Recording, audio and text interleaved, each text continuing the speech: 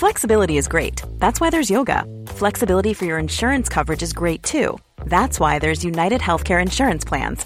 Underwritten by Golden Rule Insurance Company, United Healthcare Insurance Plans offer flexible, budget-friendly coverage for medical, vision, dental, and more. One of these plans may be right for you if you're, say, between jobs, coming off your parents' plan, turning a side hustle into a full hustle, or even missed open enrollment. Want more flexibility? Find out more about United Healthcare Insurance Plans at uh1.com.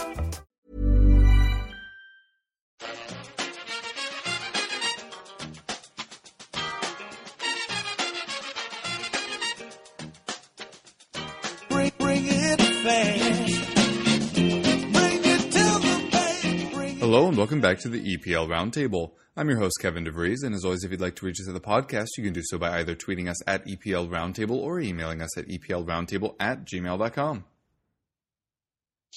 Evening, lads. Joshy here, at doc_Joshy on Twitter.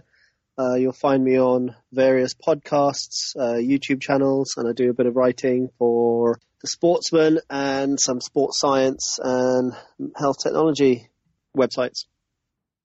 Hi, I'm Jake, Newcastle fan. You can get me on Twitter at JakeJap with 2 N's. I write for EPL Index and The Boot Room.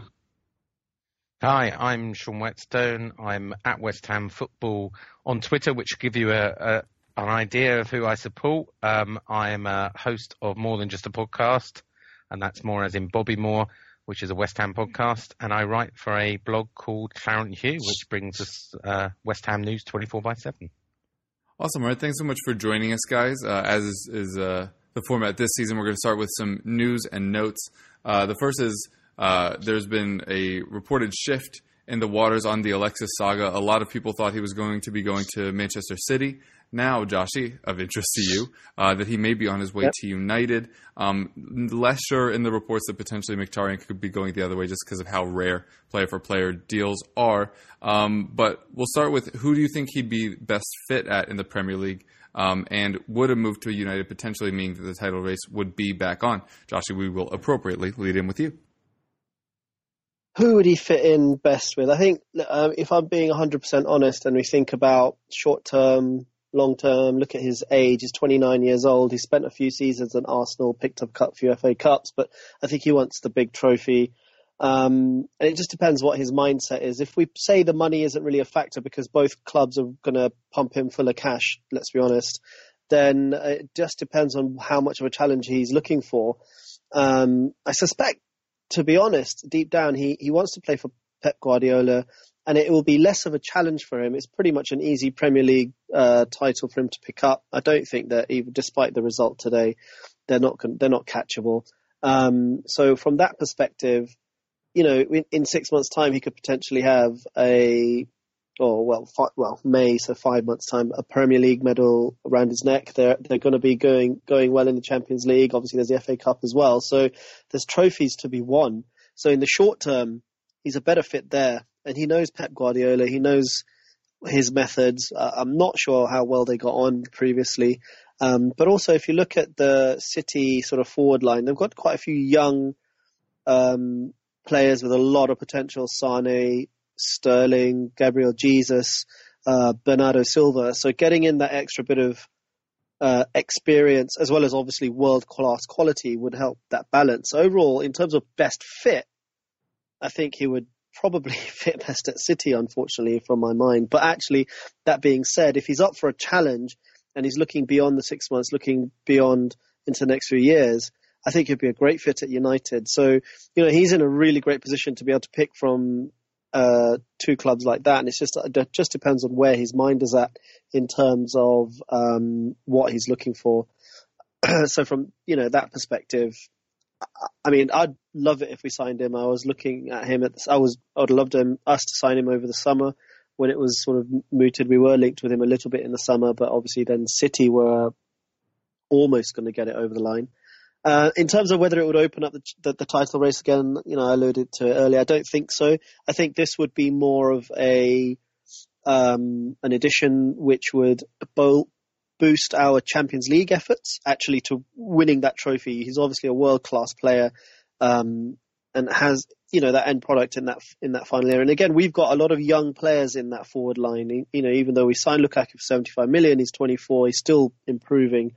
So, again, that'll be a good fit. And that's where I would see him. So, trying to come in and boost that. But in the league, I think the league is done. I don't see, okay, they lost today against Liverpool, but I just don't see us, we would essentially have to win every single one of our remaining matches in the league to even have a chance. And they would have to, I think, now lose 4 more, I think, if my maths is correct, or 5 more, because obviously goal difference, it depends.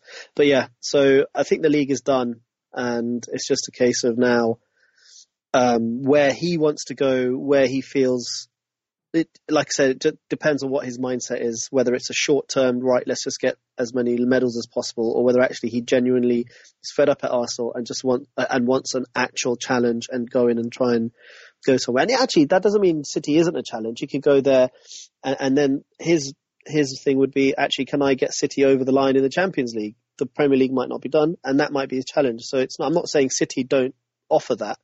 I'm just saying that there are sort of certain things to weigh up for both in terms of both clubs.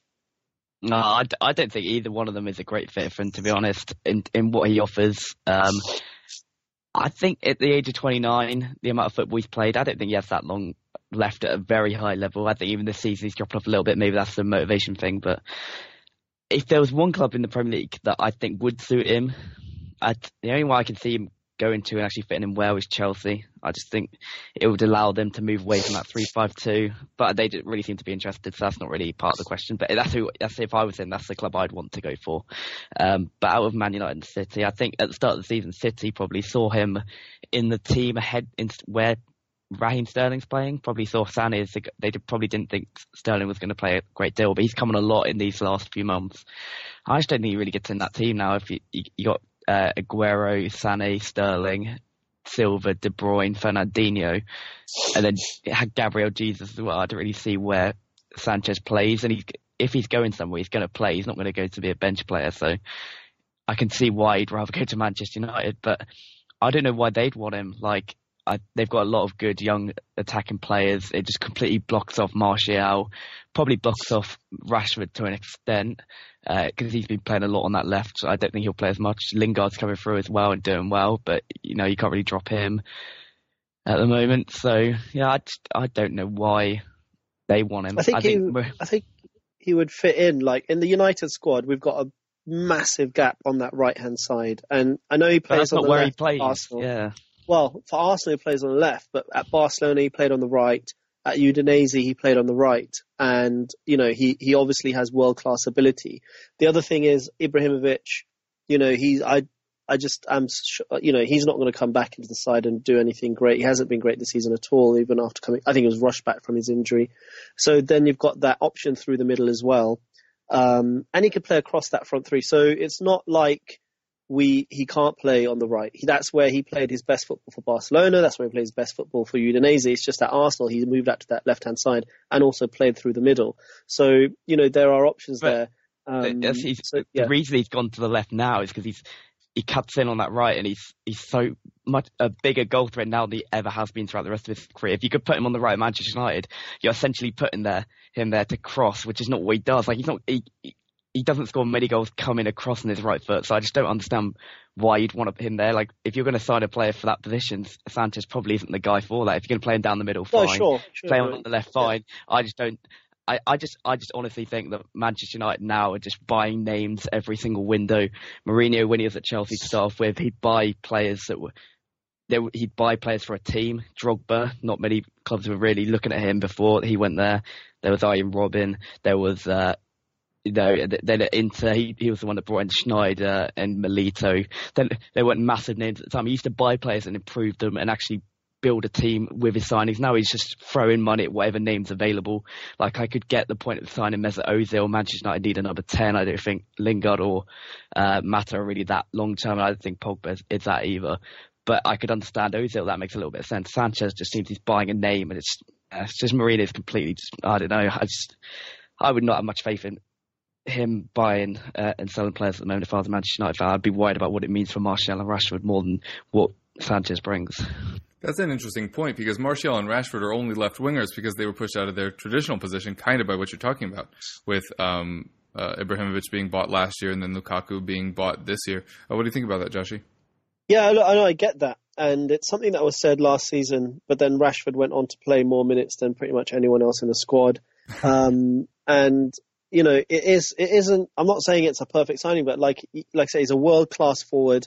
It's an area of the team where we have got gaps. We have got a lack of sort of backup for Lukaku. So what that would mean is if Sanchez does start on that left-hand side, then Rashford and Martial are going to be backups to that side and also backups to Lukaku. So it's a squad game, as it were. So someone like Rashford, he's in the last month, I mean, he's not really been at the races. He's not, he's a young kid, so he's not playing that much football. He's probably a bit fatigued at the moment from what I've seen in the last few games. And I can see the argument about Martial. I think that's the one where you would have a few concerns. But again, Lukaku has looked massively fatigued and we just haven't had the option to rest him. He got his head injury and then after that he was sort of, he forced not to play. And actually the side looked a lot fresher and a lot better because he was able to play Rashford up top or Martial up top. So, these players will get their opportunities. The key is that they need to take them when they're playing, I guess. And that's the thing about Mourinho. He doesn't really give you too many second chances. And that's the thing. So, yeah, there is a concern. But again, on the flip side, Alexis Sanchez is a world-class footballer. And at United, we don't have that many. We've got a lot of potential, and I would say Paul Pogba, David De Gea are the only two that I would say are truly established world-class footballers at this time. So adding in more world-class talent for me isn't an issue as long as Jose Mourinho knows or has a plan for that. And if he doesn't, if he's doing what you're saying, then obviously that is a concern. But I would argue that his signings so far, there has been a plan. There's been a reason why they're brought in. There's been a definite need in the squad. And for the most part, except for Henrik Mkhitaryan, they've all come on well. Lindelof, again, you reserve judgment yet, but he's still young and developing, but he's been very good in recent games.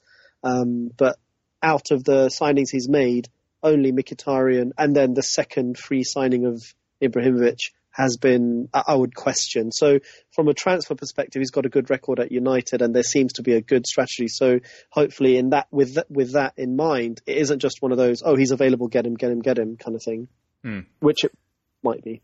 Yeah.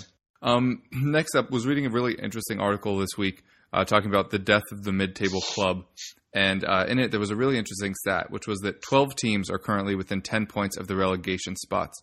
And really wanted to discuss that on the show and ask you guys if you think that's exciting, because it obviously means a higher percentage of matches really have something kind of riding on the line, or do you think it's more an indictment of the direction of this league? The crazy thing is, we're now 11th, yeah? West Ham are 11th, and we were 18th a week ago. We played West Brom. We got a win. Still unbeaten at Wembley, by the way, Kev. Still unbeaten at Wembley in a competitive match. We should have won that one, by the way. You were so lucky with your Korean chat. But there you go. No, I thought that would have been a lovely because your shot was totally luckless. Well, that was our only shot on target, but what a shot on target.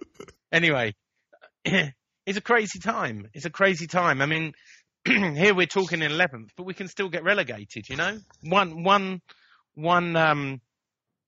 bad result and you're in the relegation zone again. And that means, that's worth over 100 million now. So it makes it exciting if you're not one of those people in that mid-table, because you just don't know where you're going. Relegation, used to be, if you're bottom at Christmas, that's it.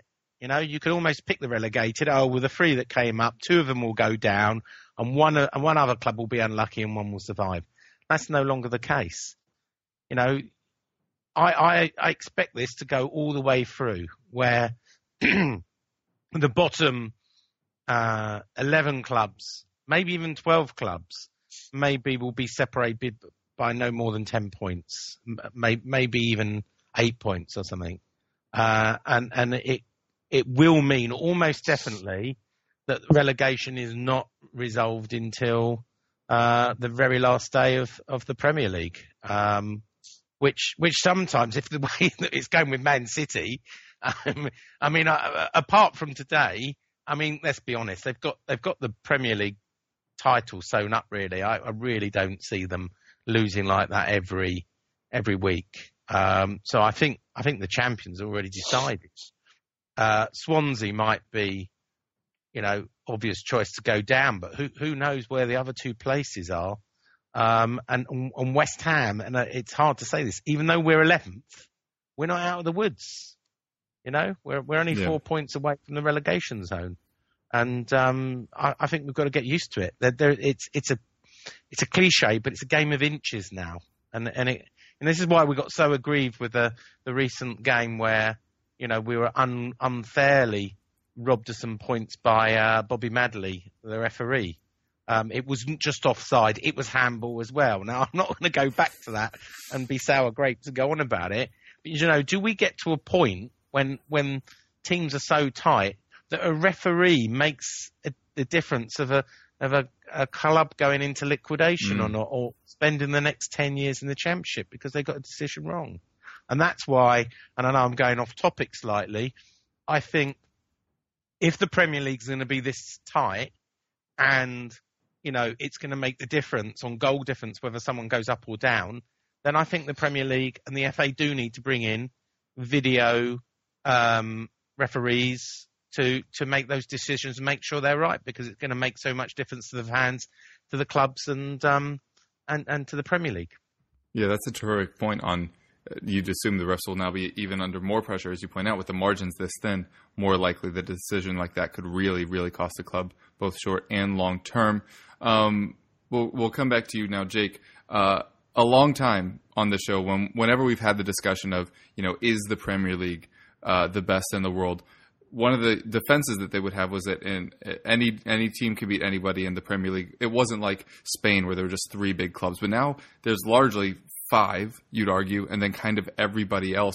Does the Premier League risk going into that category long term? Yeah, I think the Premier League's getting into a dangerous area where the big clubs are just so much better than the rest of the teams. Like this season, I think the common theme has been teams outside of that top 5, 6 could give a team a scare, but they didn't have a realistic chance of beating one. There's been a few examples. I know Sean will say about West Ham. They beat Chelsea. They beat Tottenham in the cup, of course, and got a draw there. And Bournemouth today. But I think Arsenal may be the one that you would expect can still be beaten. But aside from that, like Manchester United, they've had a few draws, but they've not really been beaten. I think Huddersfield, it's more rare now. It used to happen more often, and now it doesn't. And I just think the Premier League, with the money that's in the league now, has just created a divide between those top 5, 6 clubs. I think it should probably be 6, but Arsenal are doing their best to find a way out of that, so that they want to keep the league competitive, which is fair play to them. If the other 5 would like to follow suit, that would be great. But I just don't think I just think it's going to continue like this.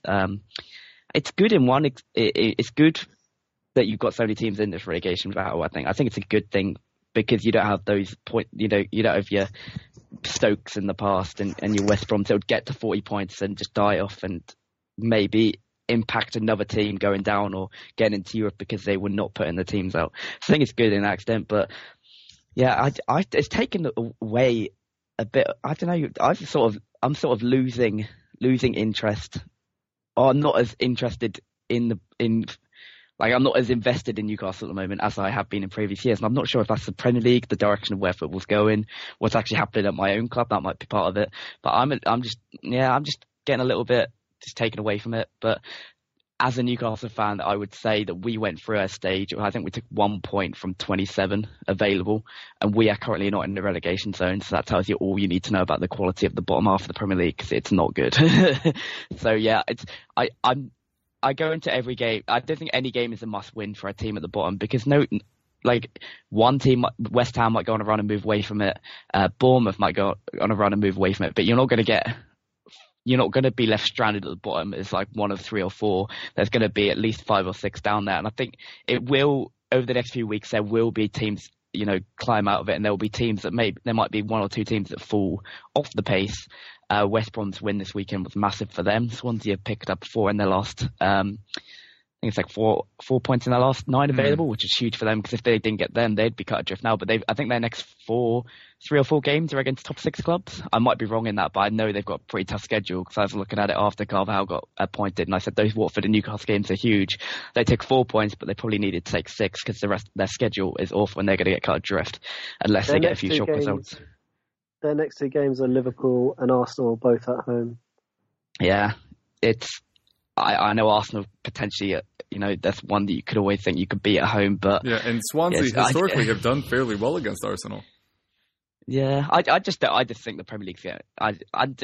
As a supporter of a team outside the top 6, I'm losing interest. Jake, do you think you're in a relegation fight? Yeah, absolutely. I think we are. I would say, in my mind, there are 6 teams that are in real danger of going down, and we're one of those 6, I think. Oh, right. Stoke, with their manager situation, I think Martin O'Neill rejected them today, so they're definitely, if they don't get a manager soon, they're going to be down there. I think West Brom, Swansea, and Brighton and Huddersfield. I don't think, and potentially Bournemouth. I don't really think any of the other teams have got a real danger of going down. The team we played yesterday all played for us last season, the Championship, so that's not a good stat to have. We've not improved at all. So we are, if Rafa Benitez keeps us up, he's done an incredible job. It's like trying to paint the Mona Lisa with crayons, what he's trying to do. It's ridiculous. It's, yeah. I think we're definitely I'd say we're one of the favourites to go down. And you didn't mention Southampton, who are really on the slide. I'm surprised you didn't mention them. I think they've got enough quality. Enough talent, and I think if all it takes is one, if they sack their manager, still got the option to sack their manager. They haven't done that yet. Yeah. They've got that card to play, and they've got all that money. 17th, 1 point off Stoke in 18th place. So I think they could be the dark horses and sucked in there. But we'll see. Look at Palace. Palace was, you never thought when Palace, what were they, rock bottom, no winning how many games, and look at where they are now in 12th place. I think Southampton have got 70 million to spend, haven't they, from Van Dijk? So I think this January transfer window, you're going to see a couple of teams spend their way out of it, and I think Saints could be one of them. And to be fair, it's not like Van Dijk was offering them a whole lot to begin with this season. Also of note with Southampton, this could be a whole show in and of itself, but how foolish do they look for getting rid of Claude Puel after last season with how he's done at Leicester thus far? Josh, Jake was just saying, we aren't often seeing upsets from these smaller teams. As a Manchester United fan, are you ever worried basically playing anyone out of the top 6? At the moment, yeah. I mean, United have this ability to, we had 3 consecutive draws recently, and we lost away at Huddersfield. I think one of the things that is skewing this ever so slightly, it's not obviously the only reason why, is City having their freak of a season. Only 3 teams have picked up points against them this season. So, I mean, if you think about in the past, if you look at the rest of the clubs, for example, United have dropped points in 8 games, and Liverpool in 10 games, Chelsea in 9 games, Tottenham in 10 games. You know what I mean? Those will be against the clubs that you'd have thought would be like mid-table, like Everton, I think, drew against Chelsea, and, at the likes of Everton or Leicester or whatever, they might have been your mid-table clubs, but the points that City you'd have expect them to drop in a normal kind of season, even as league leaders, that those haven't been spread out. So you're probably not getting that cluster in the middle. It's only a small point to make. The other thing is, I would say it's also because it is a much more competitive league than other leagues. Yes, I know City are making a mockery of that this year, but again, I think it's a freak season, people, sort of teams within that sort of below maybe 6th and onwards, whatever, they take points off each other quite a bit. And, that's because a lot of these teams have a lot of money to spend. Everton have a ton of money to spend. They've bought in some good players. Every club in this league has a lot more money to spend than their counterparts in the European leagues. And you're seeing that they're bringing in quality. A lot of these teams, okay, save for Newcastle, sorry mate, that you're obviously not getting the money filtering down to the players on the pitch because of the way the club is run. But mostly, like if you look at West Ham, the amount of money they've spent, you look at Stoke, some of the players they've got. You could, if you look at every single club, you could pick out one player that you thought, how is he playing for that team? Maybe, and there are a few exceptions maybe, but I think it's a much more competitive league as well. So that's why you're seeing this bunching, which is quite, even Everton are only 7 points ahead of Stoke in 18th, and they're in 9th. You'd think Everton are safe, probably. I mean, they are probably, but obviously 7 points isn't that much, so you can easily get dragged in. So, I think I think this is a bit of an unusual season. I think hopefully, things will settle down next year. I think City are just having one of those. And in terms of the relegation bits, like you say, nobody has been cut adrift. So I think it's interesting. It's good for the league. It shows that there's, Swansea aren't out of it. There's hope for them. So it keeps it competitive in general, even though City are not keeping it competitive at the other end. Yeah. And Kev, yeah. just to, while we mention Everton, and I did laugh because I don't like Sam Allardyce, but I did like what he said after being beaten 4-0 by Spurs. He said, we watched David Moyes and West Ham play a game plan and take it to them and stop them playing their game. And we thought we would give it a go. And he said afterwards, my problem is I was trying to play too exciting football against Spurs. Maybe I need to play a bit more boring football. Wait, sorry, was that his version of exciting football? That's what I thought he went, maybe I need to be boring. And I thought, oh no, typical Allardyce. R.I.P. in peace, Everton fans. Yes, sorry, Everton fans. I wouldn't wish Sam Allardyce. He won't get you relegated, but there won't be much excitement. That's all I can say. Yeah, definitely a good point. And also, I did just want to touch on the fact that all of you mentioned teams being cut adrift. And it is worth noting that, Sean, while you did mention Crystal Palace, that Swansea pretty much looked the worst team since kickoff of match week 1. And the fact that they're only a win away, well, I guess technically 4 points away because they would be far worse in goal difference. But the fact that they're basically a win away from quote-unquote safety is pretty ridiculous. They're far worse than West Brom. Oh, no, but if they win... Stoke is the only team in that area that's worse than Huddersfield. Yeah. In goal difference. No, they could... Oh, yeah, you're right. Yeah. But still, it just depends which club is there. But, yeah, it's pretty nuts that Swansea have been as poor as they have this year and still very much have a chance. And that does lend a little bit more to the exciting than the concerning side of that spectrum. All right, we're going to take a quick break, and then we will be right back with questions for each of our guests. How would you like to look 5 years younger? In a clinical study, people that had volume added with Juvederm Voluma XC in the cheeks perceived themselves as looking 5 years younger at 6 months after treatment. Look younger, feel like you. Add volume for lift and contour in the cheeks with Juvederm Voluma XC. Reverse signs of aging by adding volume to smooth laugh lines with Juvederm Volure XC. For important safety information and to find a licensed specialist, visit Juvederm.com. That's JUVEDERM.com.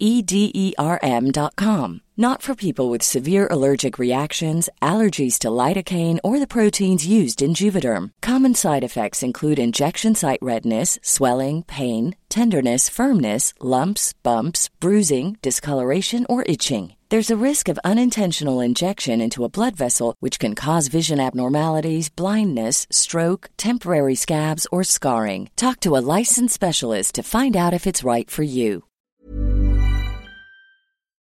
All right, and we are back. Joshy, we'll lead off with you. I hate to go on about this Alexis thing, but news continues to kind of come throughout the day. So I figure we should cover it as much as we can while we're on air, knowing that it'll be finalized basically the second we publish this show. We talked at the start of this about how Alexis would fit in. You mentioned the risk of Martial. First of all, do you think that there's something to the Mkhitaryan going the other way thing? And if so, would you potentially play Alexis on the right, which is where he played at Barcelona? How do you think you would get all those players on the same pitch? So, addressing the first bit, I think the Mkhitaryan thing is interesting. I think he's basic. I think I've been so disappointed with him this season that I'm not surprised that he's been offered. And at the same time, I think he's clearly a player with a lot of talent, but it just isn't working for him here. So maybe a move to Arsenal would work for him. Whether Arsenal want him or not is another issue. So I wouldn't be too upset if he did go the other way. Aside from that, I can't really say much more on that. I don't know. These player swap deals very rarely happen. In terms of, look, I think in terms of Manchester United and where we have our current gaps, first of all, I mentioned earlier, we have very few players who I would classify in that sort of world-class, top-tier type level position in terms of world football. We have a lot of players with that potential to get there, but we don't have, like I said, we've got Pogba and De Gea and potentially Matic in that area. Matic this season, I think, has been excellent. Not spectacular, but doing the job that is required of him. So yeah, getting Sanchez in, that is one role that he fills. He's got a lot of experience in Europe. He's obviously a proven performer in the Premier League. So you get all of that with him. In terms of the system that we play, I think he can play across the front three. And our current need is down that right-hand side. Yes, that's not his natural game, but with his quality, he can affect games from any position. I mean, I think he's one of those types of players where he can drift, he can go out on that wide right, he can play on the left. And I think having that kind of player alongside Martial, Rashford, Lingard, Lukaku, I mean, you're going to get a lot of, they're going to learn a lot from him as well. So you get a lot of that too. So look, it's not a signing that you would say has been planned for. It's an opportunistic one. That is, I won't deny that at all. But at the same time, it's an opportunistic one for a really top class player. And in the current market, it's one that makes sense financially. And also, when you think about the league being done and the fact that he can play in the Champions League, that all of that sort of fits in quite nicely. It'll be up to Jose Mourinho to work out how to get them all playing together. And the team was firing on all cylinders at the beginning of the season, and it sort of has been spluttering along a little bit in the middle part. Hopefully, we're back on track, and this type of signing might be the type of signing to just sort of galvanize the squad. And again, Martial is young, 22 years old. Rashford just turned 20. So these guys, will learn off Alexis. They'll get plenty of games because United play 50 odd games a season regularly. So they'll get their game time. We don't have a backup centre forward, so they'll get game time up top as well. And in the long term, it will aid their development because you don't want someone like Rashford at that age playing 60 odd games a season and us relying on him. Having that option to rest him, having the option to move him into a different position, I think would work well. Again, I'm not the manager; that'll be Jose's job. But I think for me, it is a signing that fits nicely. Well, it doesn't fit nicely like in a jigsaw puzzle, but there are a lot of reasons why it makes really good sense. But ultimately, the main thing is he's a world class footballer, and if we're going to be in the running for that, that's what we want. That's what we want in the side. Mm. All right, and then secondly, we try to avoid tabloidy stuff on this show. But what did you make of Mourinho's spat with Conte? And if you don't want to get into the specifics, do you feel troubled just by having a manager that constantly keeps his name in the press for what seem to be the wrong reasons? Well, I mean, if you look at him over his career, this is kind of what he does, right? He deflects away from his team. And I'm not going to lie, when he was at Chelsea and Real Madrid, I was just like, that guy is just, I would get really pissed off with him. And I used to love it when you get wound up and they would lose and things like that. But that's what he does. He turns the club into that sort of us against them mentality. In terms of Conte, look, I think that's been blown out of proportion and has been manipulated by the media to quite a large extent, because he said he never mentioned Conte. And actually, when he made the initial comment about acting like a clown on the touchline, I thought he was talking about Klopp, right? And then it turns out then the journalist asked Conte and said that he'd referred to Conte, and then it went from there. And then obviously it went back and forth, and it was a little bit childish, but it was box office in terms of the media. And look, it's not ideal, but at the same time, that's what he does. You know what you're getting with him, and that's what happens. So it's over, it's done with. I think it got under Conte's skin a lot more than it did Mourinho. Mourinho, throughout that whole time, because he was essentially the instigator, had it under control, and Conte is the one that probably didn't, and I think it's got under his skin a bit more, but then I'm a bit biased, so, you know, I'm always gonna think that. But yeah, I don't think there was much to it. I think it was blown out of proportion in the initial stages, and then it became a story simply because the press, I have a thing with the press, they no longer have, like, think about the media, we don't need them to report on press conferences anymore because we see it, we can watch them. We don't need I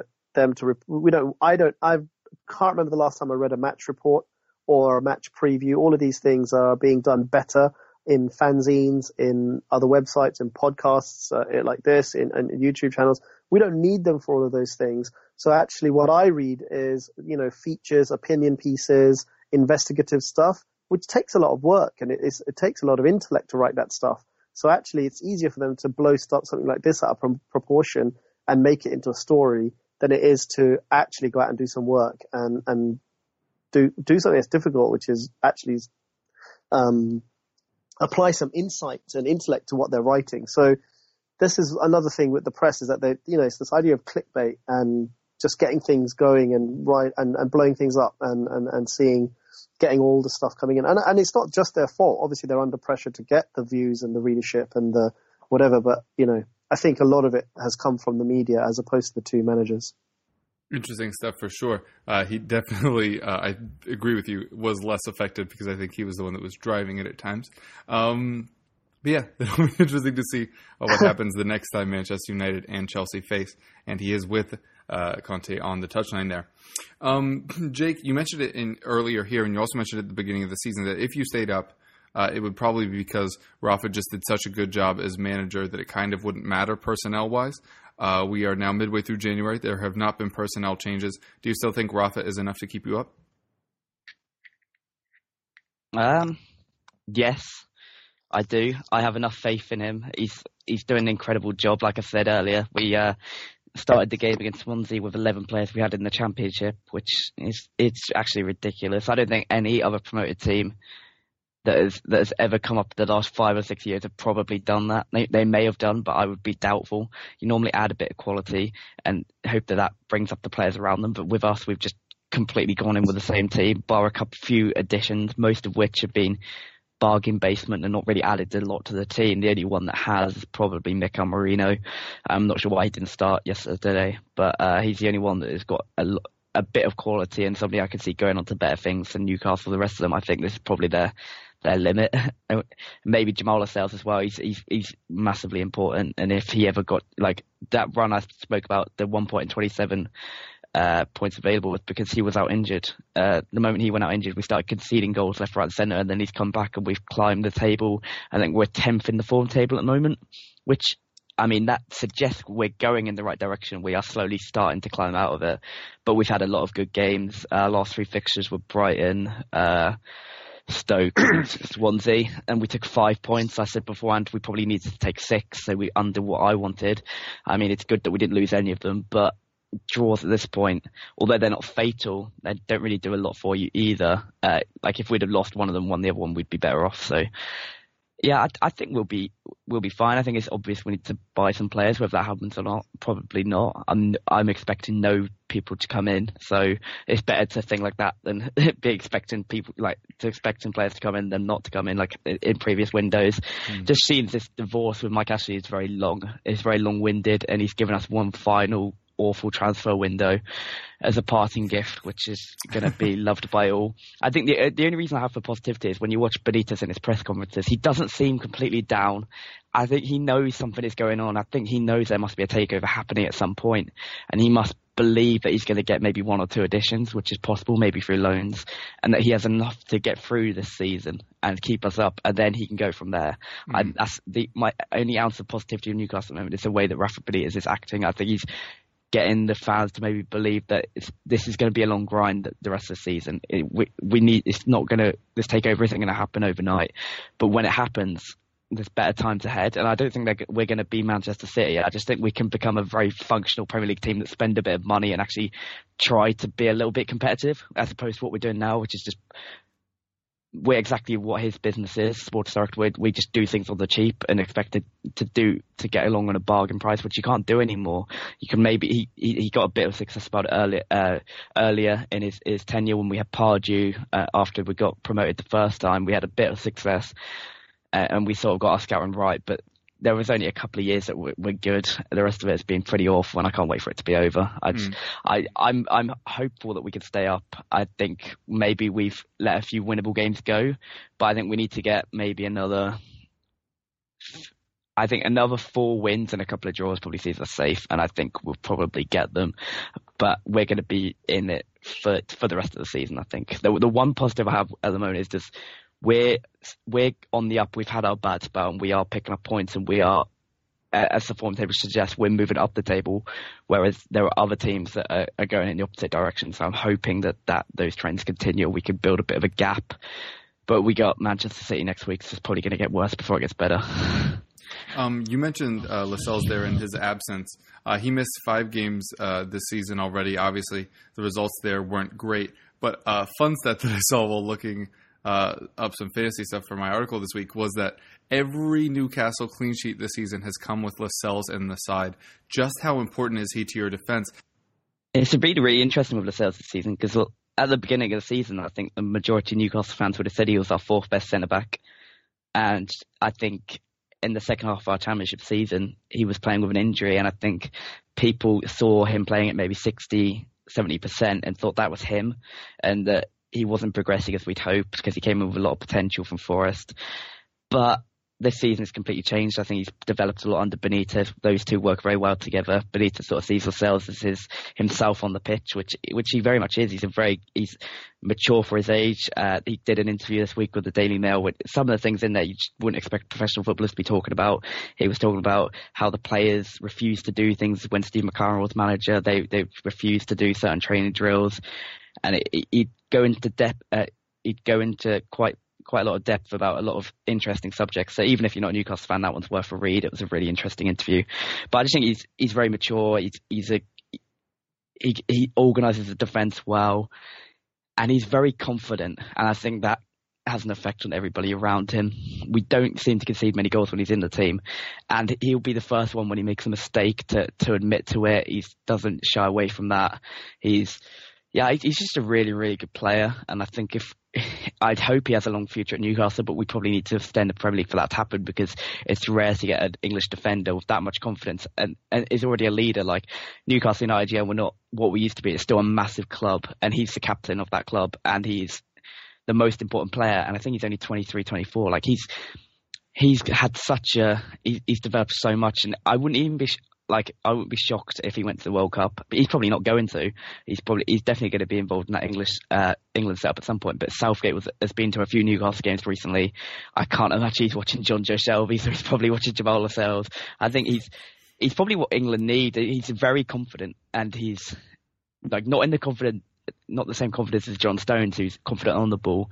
He's confident in the way in organised defence, a leader, and we don't have many of those in English football at the moment. So I'm very happy we've got him in Newcastle. And I think, if he stays fit and Rafa Benitez stays as manager of this football club, we will stay up. If either of those things don't happen, maybe we won't. But Lascelles probably been our most improved player over the last 12 months. And it's great to have a young English defender at our club doing really, really well. So he's been probably the brightest spot of the season. Yeah, he's definitely been very important for you thus far. Coming to you now, Sean. Marko Arnautovic looked a flop until about 10 matches ago when all of a sudden he caught on fire. 6 goals and 3 assists over that period. That's all of his goals and assists thus far this season. What do you put that up to? Just getting more comfortable at the club? Is it the Moyes factor? Is it because he's been playing more up front? What do you think has really helped Arnautovic unlock his talent thus far? Well, it's got to be the Moyes factor, isn't it? When Match of the Day put a stat up saying, as you say, no goals, no assists under Slaven Bilic. Slaven Bilic dropped him, to be fair to Arnautovic, he did say, I'll prove you wrong. He was getting the boo boys come out and said, what a waste of money. There's this, curse of when him, Andy Carroll and Andre Ayew have all been our latest record signing. And when you become a record signing at West Ham, it's a curse because often you flop, the pressure on you. But what a way to turn it around. Whatever he has said, let's be honest, right? Arnautovic is a cocky son of a bitch, right? He's got the swagger, he's got the attitude, he doesn't care what anyone thinks. But Moyes has come in. We've all heard the stories about Slaven Bilic being a little bit soft and not very disciplined. And you probably heard Moyes say it, recently. He tells them, right, this is our way, and you either do it. He's got discipline. He wants them turning up on time, not late, in training. He wants them running. Everyone's got to run, right? Fitness, very important. Stamina, very important. If you don't like it, then get out of my club, is what he's told them. And with the exception of one person, Diafra Sakho, he says everyone is pretty much up for it. And, I have no doubts that if Arnautovic carries on the way he is, he will be Hammer of the Year, which is a very important thing that goes back to the 1950s for West Ham. The biggest accolade he can get from the fans, the way he's going, the passion he's showing. It's the small things. It's the crossed hammers sign. It's the kissing the badge, the passion he's showing. And what a game yesterday he had. Even sulking when he didn't get the goal. I don't know if you saw that, but when, Lanzini, he said, well, Lanzini moans that I don't pass to him. I passed to him. He was sort of bundled off the ball and Lanzini followed it up for our fourth goal. He sulked because he didn't get the goal. That's his passion. And I'll go one step further. I think that partnership between Lanzini and Arnautovic at the moment is the best partnership in the Premier League at the moment between them. Interesting. Secondly, while Arnautovic has kind of taken over that starting striker-ish role for you up front, it's largely been because Chicharito never really made that spot his own, although he did get a stretch of games at the beginning of the season, just never really seemed to kick on. What would you like to see happen with Chicharito, and what do you think will happen? Well, I know for a fact, all three of them. I mean, I wrote this back on actually Christmas Day, but it's been running the press last week, I think, in the Mirror, that Chicharito is up for sale. If anyone gives us our money back, 16 million, we'll let him go. He was a Bilic player, right? And Bilic wanted him. He'd been tracking him for a long time.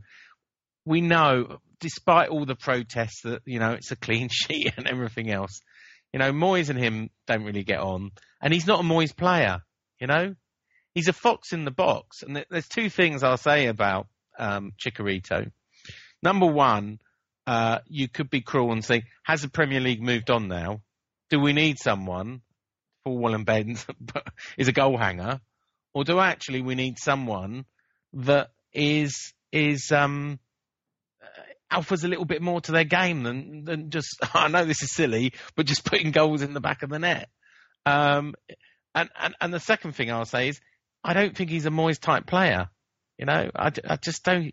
He doesn't seem to fit the Moyes style, which is why we're not seeing him very much. And I'm not sure. He's still a great talent, and I'm sure he can do a lot. Whether that's going to be in the Premier League or whether he actually suit more of a European team, we'll see.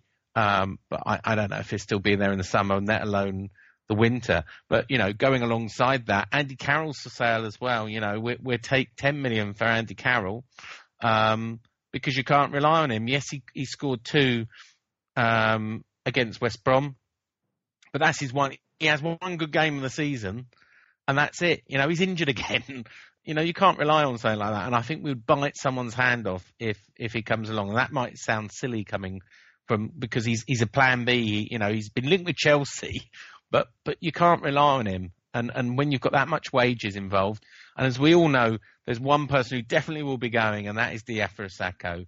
He's been made it really clear through his agent. Again, we've got a valuation of 15 million on him. We'll accept 12 or even possibly 10 with add-ons.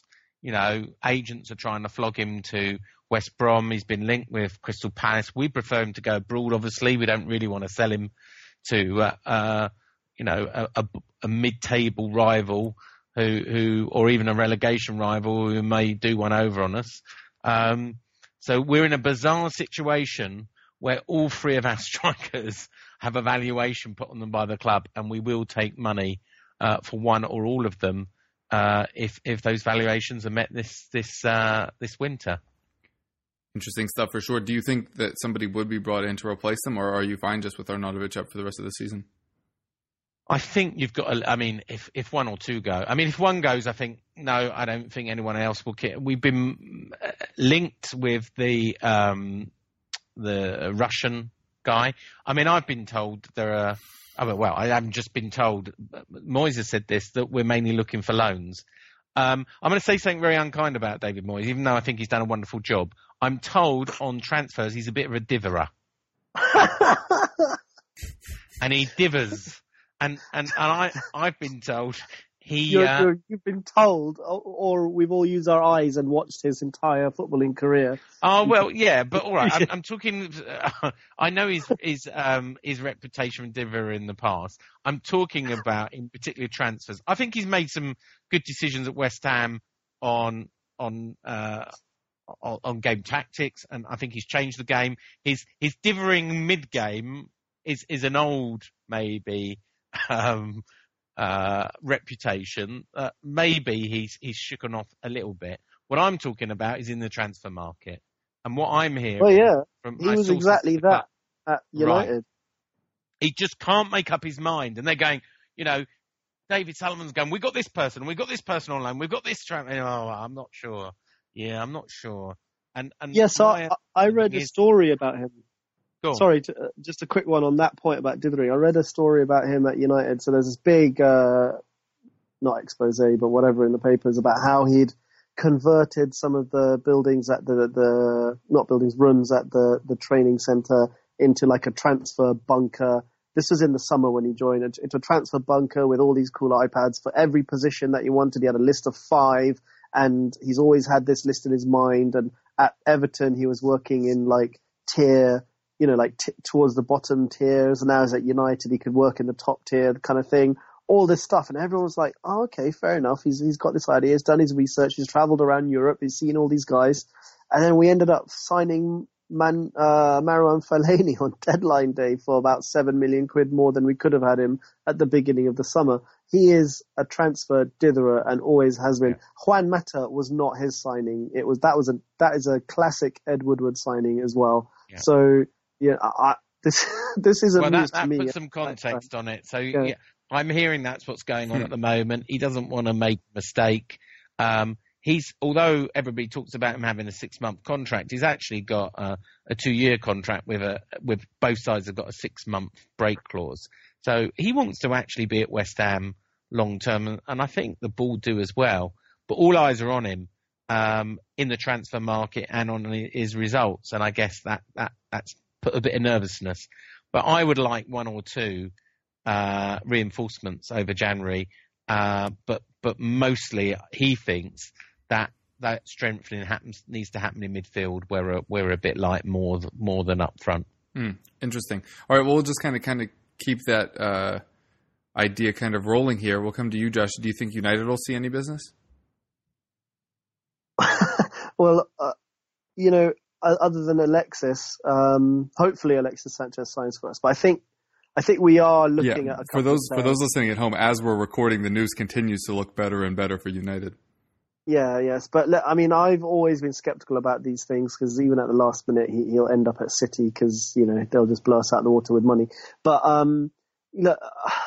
think if the right players come up, we are always on the lookout. But January, United have historically not been that active. I think Vidic and Evra were our last January signings, if I'm correct. Someone listening to the pod might want to correct me. So at January time, I'm never really that interested in the transfer window. Obviously, this whole Alexis thing has blown up, so I'll be keeping an eye on that. Aside from that, I'd love it if we could get a central midfielder in. And given our involvement in the Champions League, I think the two players that I would be looking at would be, and also sort of for long term, and because I think they're absolute quality players, are Milinkovic-Savic at Lazio and Goretzka at Schalke, but I think he'll end up joining Bayern. But yeah, but ultimately I don't think we are in for anyone really other than Alexis, and that's just, like I said earlier, an opportunistic one.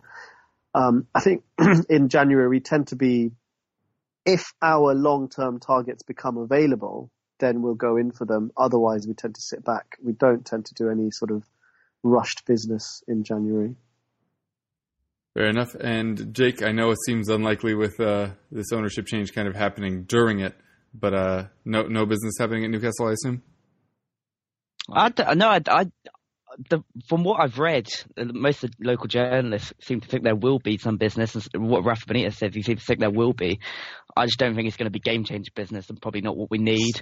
I think we're going to sign Kennedy from Chelsea this week, from what I've read. That one's been going on since the summer. We nearly signed him in the summer, but then Chelsea didn't release him because they didn't have enough players in their squad, and he's barely played, and now they're still trying to keep him because they don't have enough players in their squad, even though they've just bought Barkley. So we, at the moment, to give you a taste of what our board can do, we can't even complete a loan deal for a player that doesn't play for Chelsea. And they're the club that love to loan out players. So I'm pretty sure I have a loan player from Chelsea just at my house. It's ridiculous. They're just awful. They just have no interest in doing any business. But I think that one's probably going to happen. The fact it's just rumbled on this long means it's probably going to happen. So yeah, probably sign him. I'm not sure if he's going to be the player we need, but sure, I'll take anybody at this point. I saw Daniel Sturridge linked, but apparently his wages were too high. That's a shock. I thought we'd probably have enough money to pay those wages. Mike Ashley loves to spend big, doesn't he? No, that was why even try sign him. We're never going to sign him because we just have owners that have no interest in doing those deals.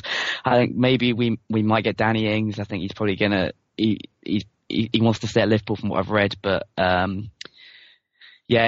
if he's not going to get any game time, and if they sign another player or something, maybe he'll change his mind. So that's the one we might get. I think Rafa Benitez wants to sign him. And yeah, it'll probably be a couple of loans, if anything. And I don't think they're going to be very inspiring, whoever they are. So it's pretty much up to Rafa Benitez to keep us up. So we'll see how that goes. We might sell a couple of players. I saw Shelby's been linked, but I don't really think he's going to go to West Ham.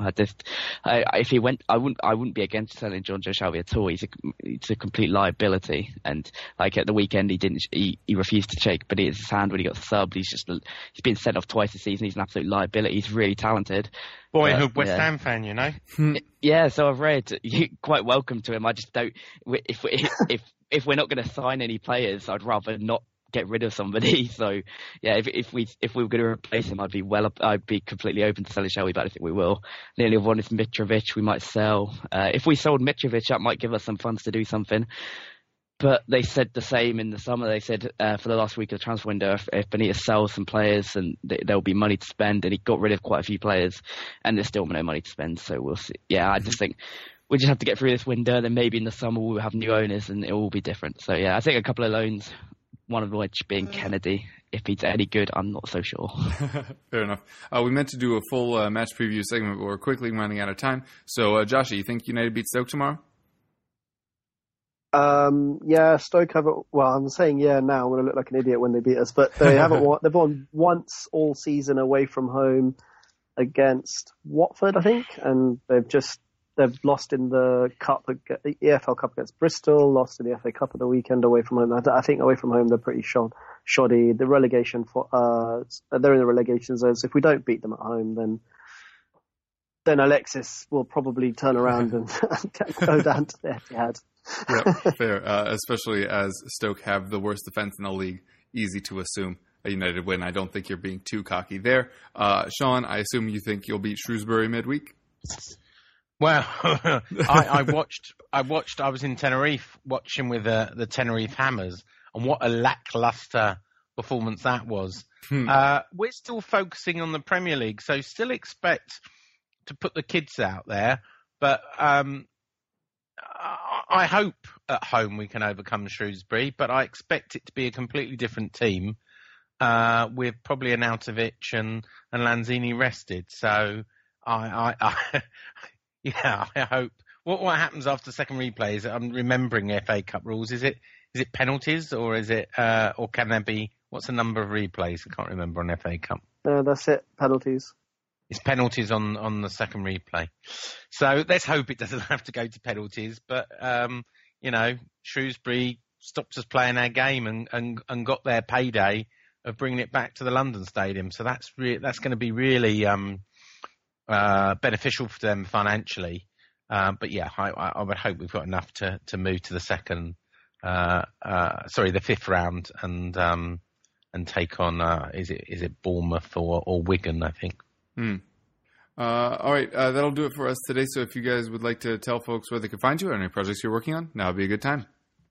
Thanks a lot. Cheers for having me on. Always good to chat. I'm Joshy. You can find me on Twitter at @doc_Joshy. I do some writing for thesportsman.com and other websites. And I feature on various podcasts and YouTube channels, mainly Full-Time Devils for Manchester United fans. Yeah, thanks for listening. You can get me on Twitter at JakeJapp2Ns. I've got EPL Index and the Boot Room. And this past week, we've just published an interview on the Boot Room with Massimo Luongo, the QPR midfielder that I had the pleasure of writing up, who's had quite an interesting career. I think he's 25 and he's been nominated for the Ballon d'Or while playing in League One. So yeah, it's definitely an interesting article to check out. So yeah, check that one out. I've been Sean at West Ham Football on Twitter. If you want to hear the West Ham podcast, it's more than just a podcast.co.uk and more as in Bobby Moore. So MOORE, or catch up with all the West Ham news at clarenthue.info. Thanks. Yeah, and you can always find us at EPL Roundtable on Twitter or on any podcast thing, I think except SoundCloud. Not really sure why they've been left out. But they have for whatever reason. Thank you guys so much for coming on the show. We really appreciate it, and we hope you keep listening.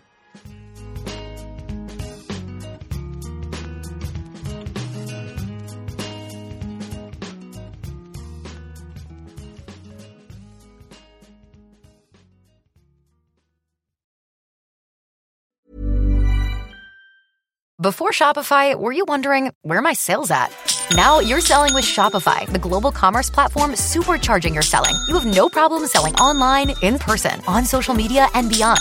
Gary, easy on the cha-ching. Oh, sorry, but my Shopify sales are through the roof. Start selling with Shopify today and discover how millions of businesses around the world use Shopify to ignite their selling. Sign up for a $1 per month trial period at shopify.com/listen. Shopify.com/listen.